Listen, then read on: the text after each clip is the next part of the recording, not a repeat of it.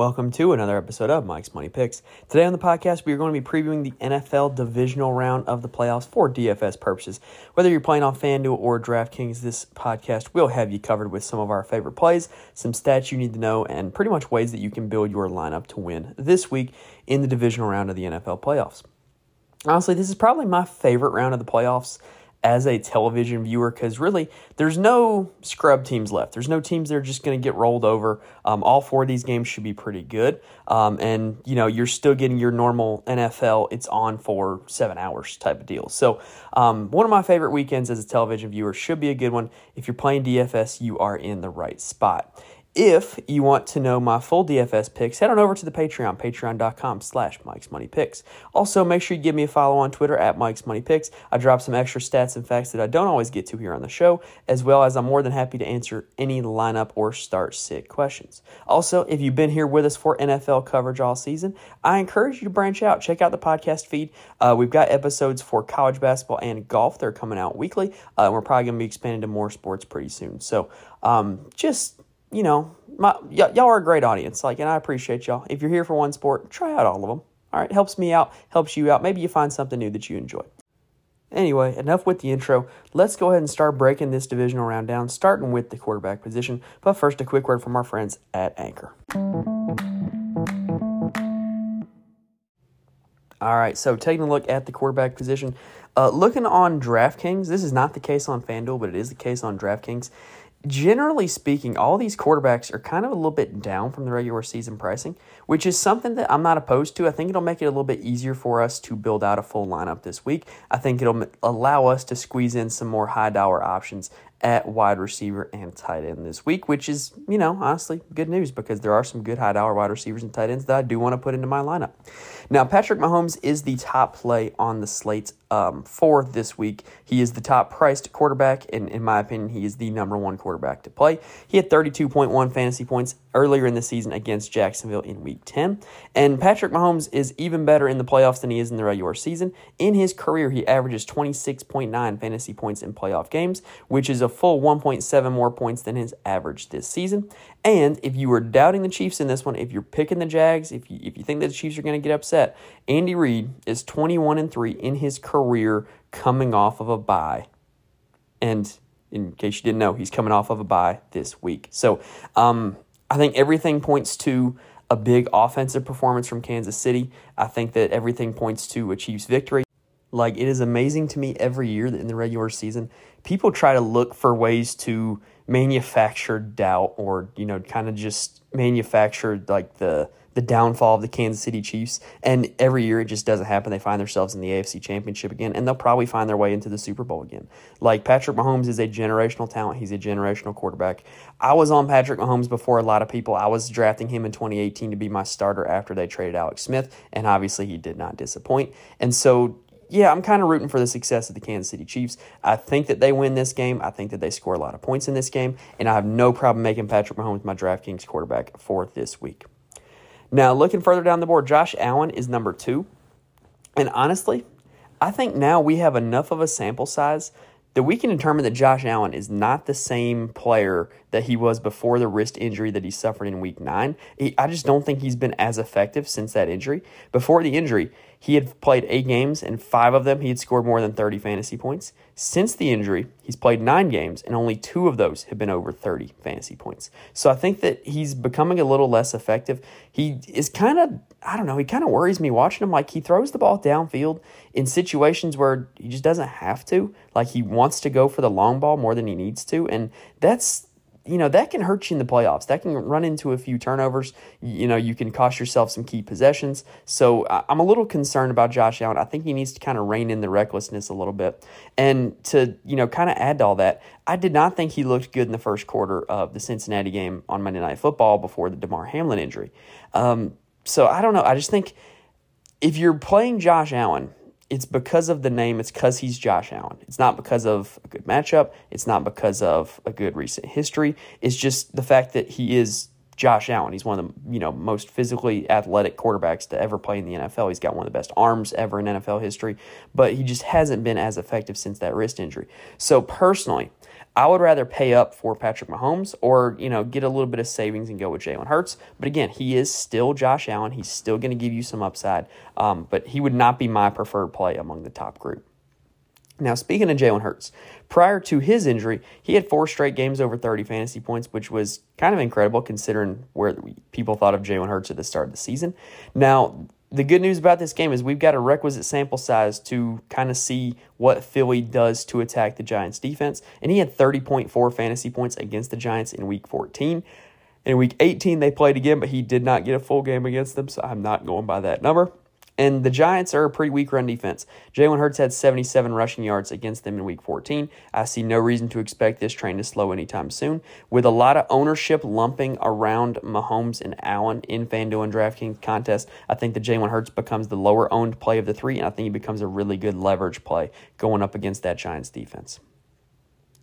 Now, talking about Joe Burrow, I'm a little concerned about the O-line health because now with the injury to Jonah Jackson, they are down 3 starters in this game against Buffalo. I'm sorry, I believe it's Jonah Williams, actually. My bad. Anyway, offensive line is like the one position that smart football people know matters a lot. Like, you're not going to get the same amount of time to throw. You're not going to have the same running lanes. Everything's going to be a little bit off schedule. They might struggle to pick up a few blitzes. Pretty much, this is just going to kind of mess the whole Bengals offense up, in my opinion, and I think that Buffalo's a good enough defense to take advantage of it. Now, the counterpoint is that in that Monday Night Football game where the Bills and Bengals played, he was looking great. Like, Joe was just absolutely dotting him up and down the field, and so maybe he's kind of able to get into a rhythm against this defense, but I don't know. I think that O-line health scares me enough, and the matchup against the Bills scares me enough that I will go somewhere else with my quarterback position. Dak Prescott, believe it or not, is coming off of his single highest fantasy performance in his career against Tampa, in a single game, that is. Now, the 49ers defense is pretty stout. They've only allowed 4 quarterbacks this season to put up 20 fantasy points or more on them, and it's quite the motley crew of a list. Jarrett Stidham, weird one. Marcus Mariota, weird one. Tua Tagovailoa, okay, I get that one. And Patrick Mahomes. Okay, yeah, that makes sense. So still, kind of a motley crew of a list, but it's not a long list. So not a whole lot of quarterbacks are putting up a lot of fantasy points against the San Francisco 49ers. Now, one good sign, though, is that these teams played in the playoffs last season, and Dak Prescott, in a fairly low-scoring game, had 20.8 fantasy points against the 49ers. So I don't think that this is a terrible spot for Dak. Again, I would personally rather pay up for a Patrick Mahomes or Jalen Hurts, but if you're looking to pay down, I don't think Dak Prescott is a bad option, and I don't think the ownership on him will be very high at all. Trevor Lawrence had 21 fantasy points against Kansas City in Week 10. He attempted 40 passes in that game because they were trailing pretty much the entire game, and I would expect that you can probably expect to see that again this week. Kansas City's offense is elite. They're not going to be stopped a whole lot, so Jacksonville will probably be trailing, and they'll probably be having to throw to try to keep up, and I think that they'll be able to keep pace for a little bit. This game has a little bit of shootout potential. So I do think Trevor Lawrence is a solid option if you want to pay down. I'll be honest, I'm not real interested in playing Daniel Jones this week. He had 19.4 fantasy points against Philly in Week 14, which is not bad, but I just don't see that happening again. The one upside that you do get with Daniel Jones is his rushing ability. He had 17 carries in the wild card round, which is the second most by a quarterback in playoff history. So if they're going to kind of run him into the ground, then yeah, maybe he might have a little bit of upside, but I'm just not feeling it with Daniel Jones this week. Brock Purdy for the San Francisco 49ers has a kind of wild stat. He's thrown for at least 2 touchdowns in every start, and he's had at least 15 fantasy points in every start. That Dallas secondary also, I think, is a little bit suspect. They have not been the same since the injuries to Jordan Lewis and Anthony Brown, and so I think that this is a pretty good spot that you can continue to go back to Brock Purdy, and it can allow you to pay up for some elite options at wide receiver and running back and tight end. If you're paying down for a quarterback, he would probably be my preferred option. I think that it might be worth it to pay up from Purdy to Lawrence, but I definitely think those two would be my favorites of the pay down options this week. And like I said, at the top, I'm fine playing Mahomes, I'm fine playing Hurts, and I think that Allen has a little bit of upside, but I will probably not be playing Josh Allen this week. All right, so that does it for the quarterback position breakdown. Let's take a quick breather, and then let's talk some running back. All right, so let's start by breaking down the running back position with the option that is at the top of the board, and that is Christian McCaffrey of the San Francisco 49ers. Now, let me start this analysis off with an incredible stat that I have found on Twitter. So, do you guys know who the only running back is this season to score over 20 fantasy points against the San Francisco 49ers? Well, y'all probably saw where I'm going with this, but it is Christian McCaffrey, who is currently a San Francisco 49er. He did it in the games that the Carolina Panthers played against the San Francisco 49ers when he was still a Panther. And so since then, literally, San Francisco has not given up 20 fantasy points or more to a running back. That's a notch in CMC's belt, and it's a notch in the San Francisco 49ers run defense's belt. Now, one thing that does concern me a little bit about McCaffrey is that he does only average 16.5 fantasy points per game in games where he and Elijah Mitchell have both been active. Now, what's also relevant is if you think that that's kind of just a fluke, he's averaging 7 less carries per game when Mitchell is active. So the workload is being smaller, the usage is getting smaller. And when you look at Elijah Mitchell, Mitchell got multiple red zone carries last week and a red zone target that turned into a touchdown. And I think that all of us who played CMC would have been feeling a lot better if we got that extra 7.5 points from that red zone catch and touchdown. So I definitely think that this is kind of like a high upside, low floor situation. Like if Elijah Mitchell comes in and vultures 2 rushing touchdowns, McCaffrey's not going to have a super great day because Dallas run defense is still pretty good. However, he is still Christian McCaffrey. He's still one of the best running backs in football. And I still think he's a solid option that you can pay up for, especially if you're cutting cost at quarterback and at wide receiver. But I'm a little concerned about the usage with Elijah Mitchell being active. Now, the natural pivot off of Christian McCaffrey is Saquon Barkley. No one is taking the snaps from Saquon. He had over a 90% snap share in the wild card round against Minnesota. Now, the one thing that does concern me is that he only had 6.8 fantasy points against Philly in Week 14. Now, what you're getting with Saquon is you're getting an unquestioned workload, you're getting a receiving threat out of the backfield, and you're getting a guy that can play in any game script pretty much. Even if the matchup is tough like it is with Philly, he's going to be playing in any game script. He's going to be the guy in the backfield, and I think that he is a solid option. And if you're concerned about McCaffrey's usage, save a few $100s by going down to Saquon Barkley. Now, looking further down the board, I'm not interested in Joe Mixon with the shaky O-line play. He only had 11 carries for 39 yards last week against Baltimore, and I think that Buffalo is about on par or better than Baltimore's run defense, so I'm just not interested in Mixon until I can see him start to turn it around. Travis Etienne last week for the Jaguars ended the running back committee talks. He had a 90% snap share against the Chargers, and that was a game where they were trailing most of the way. Now, what's interesting, though, is even though he was in when they were trailing, even though they were throwing the ball when he was in, he didn't really catch a lot of passes. And he's a guy who, draft guys hyped up his receiving ability coming out of college. They said that he could play slot in the NFL. So I don't know what's going on with his lack of catches in the NFL this season. He's only averaging a little over 2 targets per game. I don't know what's going on there, but I definitely like the fact that he is in no matter what the game situation is. This could be a high-scoring game. The Chiefs' run defense is not great.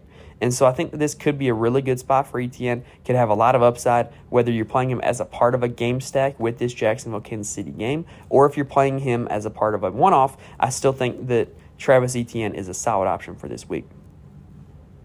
All right, now let's talk Dallas Cowboys. So Tony Pollard, quite frankly, has been more efficient and more explosive and better than Ezekiel Elliott this season.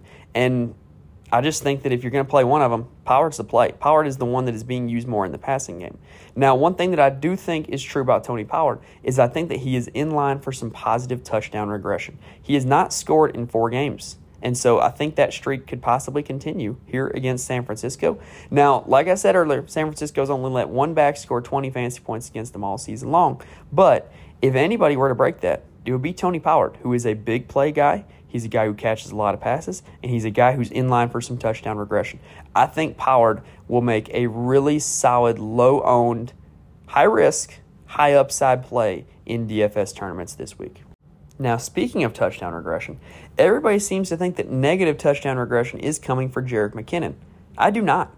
Believe it or not, out of all the receivers and tight ends on this team, McKinnon has the second highest red zone target share behind only Travis Kelce.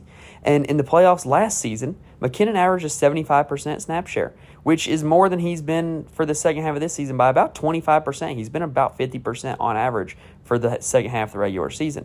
So in the playoffs, they lean on McKinnon, they throw to McKinnon, they get the ball in McKinnon's hands because good things happen when it's in his hands. So I really think that Jerick McKinnon, I think a lot of people are going to start to be off of him because of the expected touchdown regression. People think that he can't keep scoring at this rate, but I kind of think that in a vacuum, if you ignore the regression, if you ignore the fact that he's scored in a lot of straight games, then I think he can still do it. Like, he's going to get the snaps, he's going to get the targets. So, like, why would he not score, right?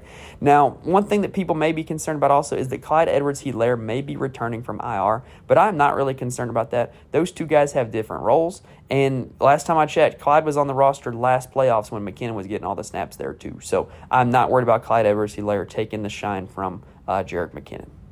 Now, a guy that I do like a lot is Miles Sanders. He had 31.5 DraftKings points against the Giants in Week 14. The Giants' run defense is well below average. Last week, they kind of contained Dalvin Cook a little bit, but you got to remember the Vikings were without some offensive linemen in that game that could have really helped them out in that run game. And there was a streak in the regular season of 7 straight games where the Giants gave up a rushing touchdown. And so I kind of think that this is a really good spot for Miles Sanders. It was starting to look like a backfield committee near the end of the season with Sanders, Gainwell, and Boston Scott.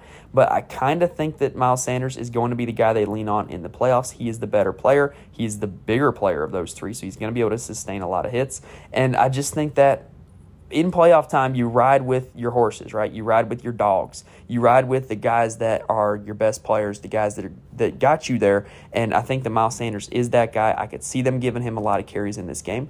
I mentioned how I really like Jalen Hurts this week, and I really like the Eagles stacks. But if you're not doing an Eagles stack, I definitely recommend having Miles Sanders in that lineup. Now, if you're looking for a really cheap upside play, Boston Scott's career against the Giants is actually kind of incredible. He has a touchdown in every game he's played against the Giants, and he has 17 career touchdowns. 10 of them are against the New York Giants. For some reason, Boston Scott loves going up against the New York Giants, so if you're looking for a super leverage play, super low cost, super low owned, I think that Boston Scott could be that guy. Now, Buffalo, their situation, it's officially a committee, y'all. It's about 50-50 in terms of everything. I think Cook has more upside than Devin Singletary because, like, I've seen Devin Singletary play for 4 years now. He's not that explosive. He's not that effective in the pass game, and they don't give him the ball a whole lot. I think Cook has more upside. Cook scored a touchdown last week against Miami. Cook is the receiving back. Cook is a little bit more explosive in the run game also. All right, so that does it for the running back position analysis. Let's take a quick breather and then talk about some wide receivers. My personal favorite wide receiver play on the slate is Jamar Chase of the Cincinnati Bengals. Yes, that if you've been listening to the podcast all year long, that's not something I say a whole lot because Chase is very boom or bust. He has the tendency to disappear and reappear at the drop of a hat, but he is my favorite play this week. Since returning from injury, he has out-targeted T. Higgins 57-35. To me, Higgins is only like a stack play, or maybe you're going super contrarian. Maybe he's an option for that as well, but I would not play Higgins optimally. I'd just go up and pay up for Chase. One thing that is interesting about Jamar Chase, he performs a lot better in better game environments. So when his team is an underdog, when his team is trailing, he usually plays really well. In games where he's been an underdog, he has a 37.1 fantasy point performance and a 58.6 fantasy performance, which was in Week 17 against Kansas City in the 2021 season, and it won a lot of people and lost a lot of people their fantasy championships. So Jamar Chase could be in line for a big day against the Buffalo Bills. The O-line injuries that I was concerned about with the Bengals, and still am concerned about, honestly, you kind of saw their game plan last week against Baltimore. They're going to get the ball out of Joe's hands quickly, and they're going to look to Jamar Chase to do that. So I definitely think Jamar Chase is my favorite play this week. Now, also, the Bills are pretty soft against the slot position, which does create a little bit of upside for Tyler Boyd. I probably won't get there on him unless I'm making a Burrow stack, which I don't think that I will be doing. But, just he does give you a little bit of leverage from a position that Buffalo is weak defending. Now, on the Bills side of things, Stephon Diggs was solid, but he did not score a touchdown last week. And then big game Gabe Davis was back with 26.3 fantasy points. So to me, Stephon Diggs is playable in any situation, but Davis is the guy you want for stacks. If the game ends up going crazy, it's probably going to be because Gabe Davis caught 2 touchdowns. So I definitely think that Gabe Davis is an option if you are stacking the Cincinnati-Buffalo game. Now, if Isaiah McKenzie suits up, he has a little bit of upside playing out of the slot for the Bills. And if he doesn't suit up, then there are 2 punt plays that you can play that are going to have a little bit of upside, and that is Cole Beasley and Khalil Shakir, both of which had over 8 fantasy points last week. For Philly, let's flash back to the start of the season. Remember when people were saying that Jalen Hurts couldn't support 2 starting fantasy wide receivers? Well, he can. Devontae Smith and A.J. Brown are both outstanding. Brown only out-targeted Smith 145 to 136 on the season, but Devontae Smith actually had 7 more receptions. However, Brown had the advantage in yards and touchdowns. So what you're looking at here is 2 receivers who are receiving heavy usage, and they're guys that, without a doubt, Jalen Hurts is going to be throwing to. Like, these are the 2 guys in that offense. Now, if you're wondering whether or not they kind of play against each other, both of them are stackable, in my opinion. You can play both of these receivers with Jalen Hurts. There were 5 games this season where both of them scored over 18 fantasy points. And, not a math expert here, but 18 plus 18, that's 36 fantasy points. If you get 36 fantasy points out of your 2 top wide receivers, that is setting you up for a pretty solid day for the rest of your lineup. Now, if you're feeling a little bit contrarian, if you're feeling a little bit freaky, I feel like Quez Watkins is due for a long touchdown. He hasn't had one in quite a while. And last time they played the Giants in Week 14 with Jalen Hurts, he had 5 targets. So I think that this could be a situation where maybe Quez Watkins becomes the GPP guy that you need in a winning lineup. I don't know. I think he's due for a long touchdown. He hasn't had one in a while, and that's what he's been good for in his NFL career. So Quez Watkins definitely worth a look this week. For the New York Giants, they pretty much have gone to a 3 wide receiver lineup, and it's a 3-horse race that's all pretty close between Isaiah Hodgins, Richie James Jr., and Darius Slayton. They're all 3 pretty similar in terms of their production. In their last 5 games, all 3 are within 7 targets of each other. That's not a big gap at all. Now, this spot specifically against Philly, I think favors Richie James Jr., who is primarily playing the slot position. Since Avonte Maddox got injured, the Philadelphia Eagles have been terrible against defending the slot, and so I think that this is a natural leverage spot for Richie James. However, when they get in the red zone, Isaiah Hodgins is clearly the number 1 target in the red zone. He leads in target share. He leads in end zone targets. Any red zone stat you want to come up with, Hodgins is the guy. So if you think that this game ends up as a shootout, I would probably be inclined to think that Hodgins scores a touchdown more likely than Richie James or Darius Slayton. All right, now let's talk about the Dallas Cowboys. So I still think that this is a good spot for CeeDee Lamb. Even though San Francisco is a really good defense, they are the number 1 slot funnel in the league, meaning that teams score a higher percentage of their fantasy points from the slot wide receiver position against San Francisco than they do against any other offense in the NFL. Not the most total points, highest percentage of points. So this is the position to attack San Francisco with, and that is where CeeDee Lamb does all of his damage. Now, if you're interested in another Dallas receiver, may I lob up T.Y. Hilton? T.Y. Hilton's snap share and route share have increased every week since he's been on the Dallas roster. He is essentially a punt play at his current salary, and I think that he is worth a look, especially if you're game stacking. He is worth a look. For the San Francisco side of things, playoff time is Debo time. In the last 2 seasons, so including this wildcard game and the run last year, he's averaging 21 fantasy points per game in the playoffs. I think he is still significantly underpriced on DraftKings, and the Dallas secondary is a little banged up with injuries to Jordan Lewis and Anthony Brown, so I see no reason to go away from Debo Samuel in this one. Now let's talk Kansas City. Jacksonville gives up a lot to slot receivers, which makes it a prime spot for both Juju Smith-Schuster and Marquez Valdez-Scantling, who both operate there. MVS actually had 15 fantasy points the last time these 2 teams played, but I don't know, it's not really consistent which ones of them played there. Like, it's not like just a full slot role for Juju or a full slot role for MVS. They both kind of dabble in the slot a little bit. Now, personally, among the Chiefs receivers, I'm intrigued by Kadarius Toney. Andy Reid is one of the best offensive minds in football, and Andy Reid keeps drawing up ways to get this man the football because good things happen when Kadarius Toney has the football. So out of any Chiefs wide receiver, he may have the most upside because he's the type where the Chiefs, with all these fancy red zone plays that they do, he's the type where Andy Reid will draw one up for him to get him the ball and get him in the end zone. kind of like they did in Week 18 against the Raiders, except, the holding penalty took it back. So I think that Kadarius Toney, in terms of points per dollar basis, he's probably the one with the most upside out of all the Kansas City Chiefs.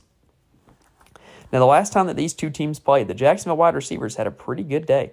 Christian Kirk had 34.5 fantasy points, and Zay Jones had 14.8. Now, looking at last week, the target share was pretty equal as well. Christian Kirk had 14 targets. Zay Jones had 13. And don't discount Marvin Jones Jr. all the way down there on the board, who had 6 targets. He's worth a dart throw, y'all, especially in a game environment that could see a lot of points scored.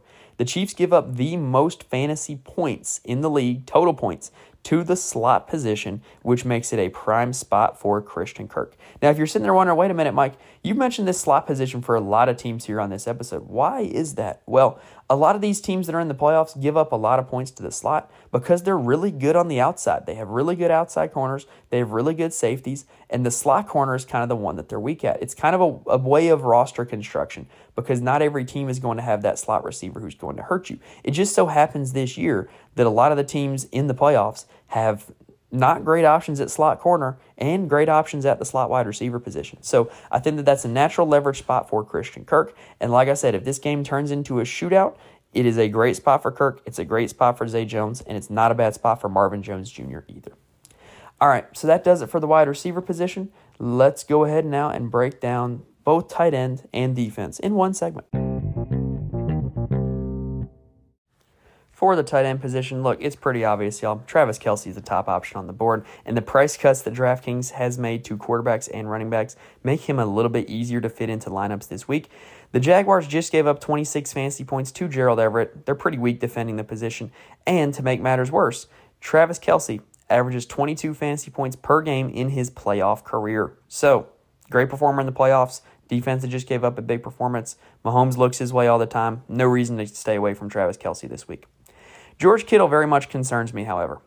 In games where Deebo Samuel plays this season, he's only averaging 10.4 fantasy points per game, as opposed to 21 fantasy points per game when Deebo sits out. For me, it's hard to put Kittle in your lineup without paying up for Kelce or without paying down for some of these other options, unless you are stacking the 49ers. If you're not stacking the 49ers, I'm probably staying away from George Kittle this week. TJ Hawkinson is not playing this week, but he did torch the Giants last week, and I think that Dallas Goedert could absolutely do the same thing. In a Week 18 game that was almost meaningless for Philly, he did have 6 catches for 46 yards, and so I think that Goedert could definitely see some success like Hawkinson did last week. Evan Ingram of the Jacksonville Jaguars had a tough matchup last week against the Chargers. They were one of the most sturdy defensive teams against tight ends. They hadn't given up a whole lot to them, but Evan Ingram kind of isn't a tight end. He's kind of just a glorified slot receiver who's big. And so I think this is a prime spot to play him because Kansas City's really bad against slot wide receivers. If you're game stacking this Jacksonville-Kansas City game, I do not mind a 2 tight end build where you play both Kelce and Evan Ingram. I think that if this game ends up scoring a lot of points, it's going to be because those 2 guys find their way into the end zone. So I have no problem going with both of them. Dalton Schultz is Dak's second favorite target behind CeeDee Lamb, but San Fran is a tough matchup. They got Fred Warner. They're one of the best coverage linebackers in the league to defend that tight end position. And I think if you're playing Dalton Schultz, you're really just going to be hoping that he scores a touchdown, which, speaking of tight ends scoring touchdowns, Dawson Knox has a touchdown in 5 straight games. If you're game stacking this Bills-Bengals game, he is a cheap way to get some exposure to it. All right, now looking at the defensive side of things. San Fran and Philly are going to be the 2 most popular ones. On paper, those are your 2 best defensive plays. Dak turns the ball over a lot. Daniel Jones, probably the worst quarterback left standing. And so I think that those are probably the 2 options that you're going to see people go with. Now, if you're looking to go down the board a little bit, I kind of like Dallas and I kind of like Cincinnati. Brock Purdy has not seen a defense like Dallas. He has not played a guy like Micah Parsons. So I kind of think Dallas, look, if Purdy's ever going to look bad, which he hasn't yet, it's going to be against this Dallas defense that's really athletic at all 3 levels, is one of the best defenses in the league. So I kind of think they're worth a look for that reason. And then I kind of like the Cincinnati defense also. Josh Allen currently leads the league in turnovers, and he gave a few to Miami last week. He had some reckless balls that should have never been thrown, and if he's going to keep doing that, Cincinnati can make him pay. Buffalo, I think, is also a decent leverage spot against Cincinnati. We talked about the Cincinnati O-line injuries. I think that those are going to give up some serious fantasy points to the defense. Remember last year, the Tennessee defense had like 9 sacks of Joe Burrow, and the Bengals still won the game. So I kind of think the Buffalo defense could have a big performance even if they don't win this game. All right, so that does it for the defensive analysis. Looking at lineup building as a whole, y'all, 4-game slate this week, maybe 2 and 2 if you're playing the Saturday only and the Sunday only. It's going to be important to figure out which games you want to get exposure to, which games you want to stack. All 4 of them I can see arguments for. So this is a week where maybe it kind of benefits the people who build a lot of lineups because you don't know which game is going to go crazy.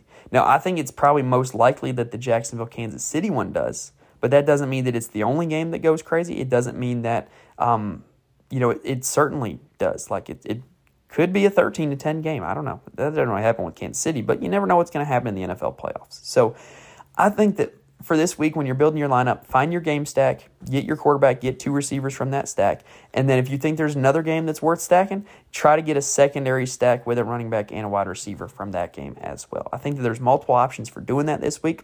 If you want to see how I build out my lineups, head on over to the Patreon, patreon.com/MikesMoneyPicks. And if you want some extra stats and facts that I don't always get to here during the show, head on over to my Twitter @MikesMoneyPicks. Give me a follow. I'm more than happy to answer any lineup questions. All right, that does it for your NFL Divisional Round DFS preview. Last week, I picked my wildcard games. I went 4 for 6. The Chargers let me down. And the Vikings, I knew they were frauds. Why did I pick them? They let me down also. And so this week, I am going with Kansas City, Philly, Buffalo, and Dallas. No, not Dallas, San Francisco. I don't trust Dallas. So, Kansas City, Philly, Buffalo, San Fran. That's who I'm going with this week. So, we'll see how I do. We'll see how my lineups do. Best of luck to everybody in their DFS endeavors. Thank you guys for listening. I will see y'all next time.